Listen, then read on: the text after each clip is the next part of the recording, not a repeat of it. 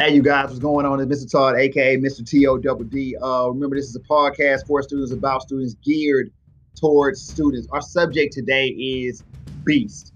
You have a lot of students that say, I'm a beast. You start talking to them about things that they do, they yelling, I'm a beast, I'm a beast. But they never seem to be a beast in what they need to do. Understand and make no doubt about it, your first job as a student is to prevail in that classroom. Everything else is extracurricular activities.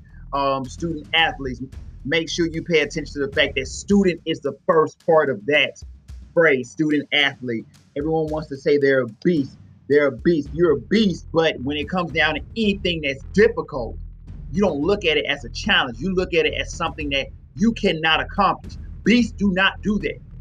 You tell a person that's a beast they can't do something, at that point in time, it becomes their life goal to complete that task or to accomplish whatever it is that needs to be accomplished. You tell a beast, you can't get a B in this class. They're going to look at you and say, I have to get a B in this class now because you told me I couldn't. That is what a beast is. Make no doubt about it. Everyone saying that they're a beast, it doesn't mean that they're a beast. Just because you're a beast from your mouth, it doesn't mean that your actions reflect what a beast does. You got to look at things, man. Most of the time, people that are beasts, they don't have to tell you they're beasts. Their work ethic speaks for themselves, for it all.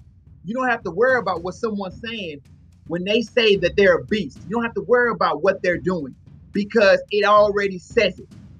That's just how it is. People that say that they're beasts, you're beasting, or I'm beasting on the field, but you're waking up the same time as everyone else on the field. Everyone else in that field, you are all waking up and doing the same exact thing, but you're a beast. No, a beast wakes up 5 o'clock in the morning and they're grinding, they're going. A beast is in study hall because they know that they have to make the grades in order for them to ensure that they're playing on Friday night or Saturday night. That's what a beast does. A beast does not quit. A beast is in there asking the teacher, hey, I got a C on this. How do I make sure it's a B next time? What did I do wrong? That's what a beast is. Stop screaming that you're a beast when you're not a beast. You're not the beast that you're thinking that you are. Because every time something gets difficult, you run for cover. Go through it and deal with it. Run toward it. Stop running from that. Run toward it. You got a C, run toward getting an A. Well, how do I get an A? What do I need to do?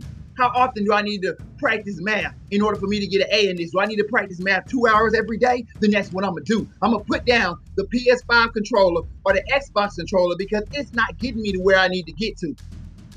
If I need to go out there and shoot 50 free throws a day, then I'm going to shoot 50 free throws a day. There is no punchline. There is no if I lose. Because if you lose, if you get that C, then you know you did everything that you were supposed to do. And that's what a beast is. So if you're going to be a beast in the classroom, be a beast on the field, but make sure you're a beast in the first thing that you're supposed to do. And the primary thing that you're supposed to do as a child in that classroom, make sure you're a beast in there. And everything else will follow. You guys, it's Mr. Todd, aka Mr. T-O-double-D. I want you to remember that every student is exceptional. The only difference is some students know they're exceptional and some students don't know that they're exceptional. I'll see you guys in the next episode.